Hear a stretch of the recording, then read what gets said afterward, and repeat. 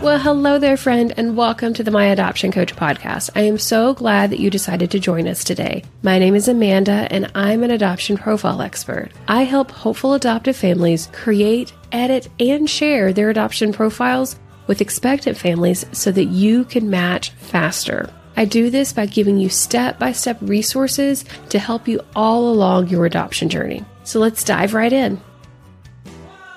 If you're working with an adoption agency and you've been waiting for longer than a year, my friend, then I have a few suggestions on some things that you could be doing to make your adoption faster with your adoption agency. And that's exactly what I'm going to be walking you through in today's episode. Before we dive right on in today, I want to take just a moment to introduce myself. My name is Amanda, and I'm an adoption profile expert. I help hopeful adoptive families create and share their adoption profiles so that they can match with expectant families faster. If you haven't already done so, I sure would love it if you would follow this podcast and leave a rating and review. You see, that helps me know what type of content is most helpful for you so that I can help you in your adoption journey. Oh, and I want to mention a special little bonus for those of you watching and listening to me today. I have a contest going on that's just coming to a close. This is the final week where you could have the opportunity to win an adoption profile that I create especially for you. So if you're interested in learning more about that, head on over to myadoptioncoach.com/contest so that you can learn more. Okay, so let's dive into today's episode. I have been receiving a lot of instant messages from people inside my adoption community, which is the My Adoption Coach Facebook group. But I've been getting a lot of messages from people inside my community asking me why their adoption is taking so long. They tell me they've been matched with, or they've been working with an agency, and that it's been over a year, it's been a year and a half, and that they know that COVID has quote unquote slowed down the adoption process, but they don't understand why they haven't matched. So there are two things that we really focus in on that's really been helping my clients get success, those that have been matching with an agency. And I wanted to share those two things with you today. So the very first thing is we dig into their adoption profile. And when we dig into their adoption profile, I'm really analyzing and reviewing word by word, picture by picture, exactly what is in the profile that their agency is sharing with expectant families. And we all know that every agency has their own little quirks, right? Of whether or not they're sharing a book or a website or a PDF or whatever it is. And they all have their formats that they require. And so the real key is that you have to find a way to stick out of that format and to be memorable despite that. You have to find a way to stand out from the crowd when they're just a click away to be able to go and look at a different profile, my friend. And so one of the ways that I really focus in on my clients and to do this is by using the Adoption Profile Clarity Builder system. We get really clear on exactly the things that you need to be doing in your adoption profile to make it clear.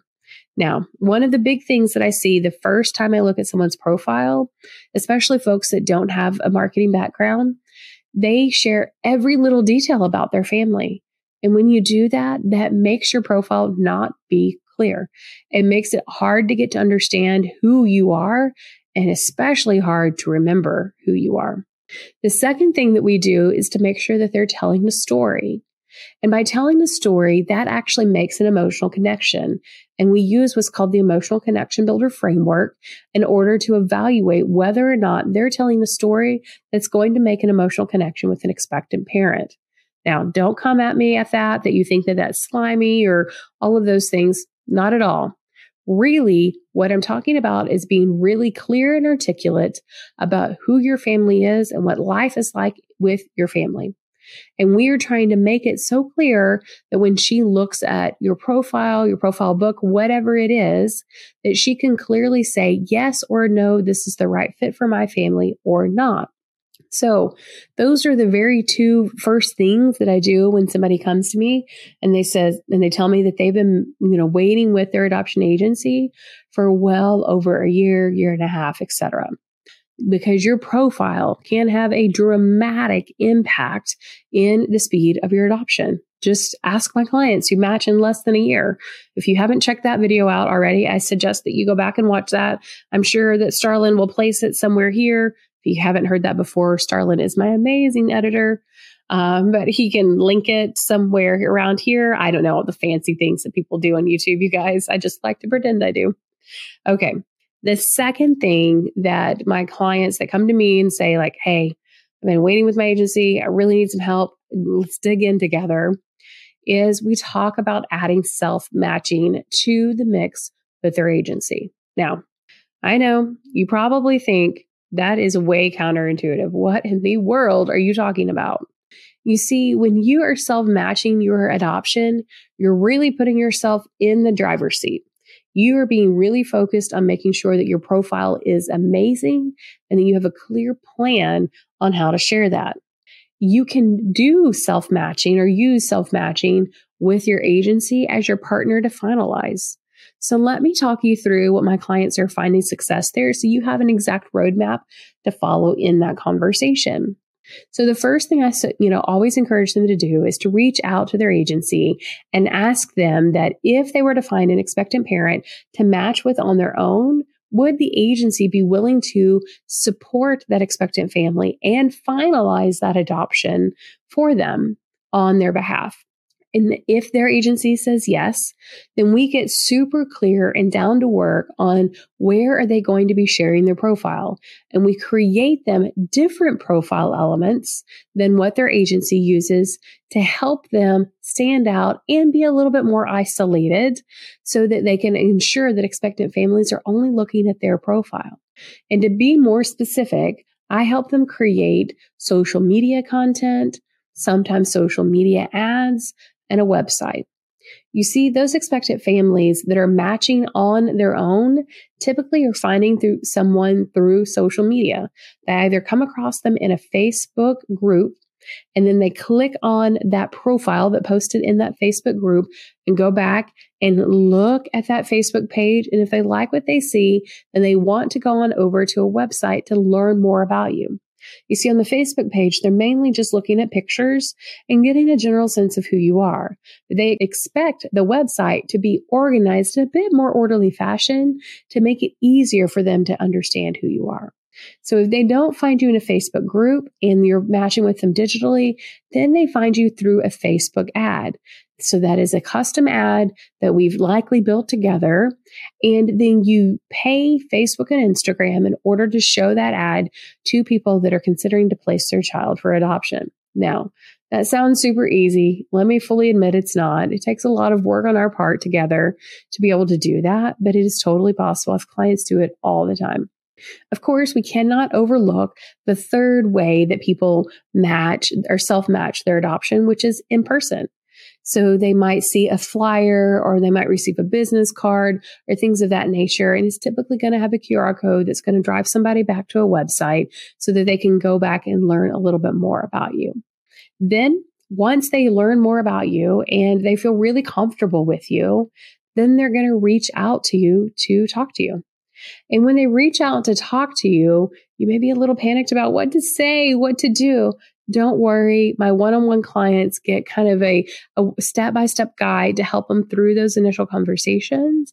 But you want to begin to form a relationship together. And when you're forming that relationship together, once you feel really confident that, this really is the right fit for me, then you're going to direct them to your agency. And your agency is going to go through kind of a typical onboarding process with them to ensure that you're the right fit together. They're going to do things like asking for medical records, asking for medical histories, ensuring that they understand what level of support this expectant family needs and that they can provide that support. And then you're going to have a quote unquote typical agency adoption from there. So you'll wait for baby to be born. Your agency will support them throughout that process, potentially with social workers and counselors for both you and for them as needed. And then you're going to finalize your adoption legally. So I know that it may sound counterintuitive to suggest adding self-matching to your adoption when you're matching with an agency. But the real difference, my friend, that I want you to hear me say is that you're putting yourself in the driver's seat. You're taking a profile that we build together, and you're taking a marketing plan that I write for you that tells you what to do on what days and in what groups and what are good, times to do things. You show up live monthly to a conversation with me where we go through what's happening and we tweak and we make optimizations and all of those things to make sure that you're doing everything you can to match your adoption. That is a real secret of how you can use your agency in a different way if you've been waiting for a year or even longer. Or you can do it just from out the gate. If you want to get started self-matching your adoption at the same time that you match your adoption, you are definitely going to be matching in less than a year. So if you have any questions on how all of that works, feel free to hit me up over in the My Adoption Coach group, or you can head on over to myadoptioncoach.com/profile and you can learn more about my process there. Either way, my friend, I hope that today's shorty episode has been super valuable, super jam-packed, and has given you the confidence that you can match your adoption in less than a year by following a proven roadmap that others are seeing success with. Remember, anything's possible with the right plan and support, and I'm here and have your back every step of the way.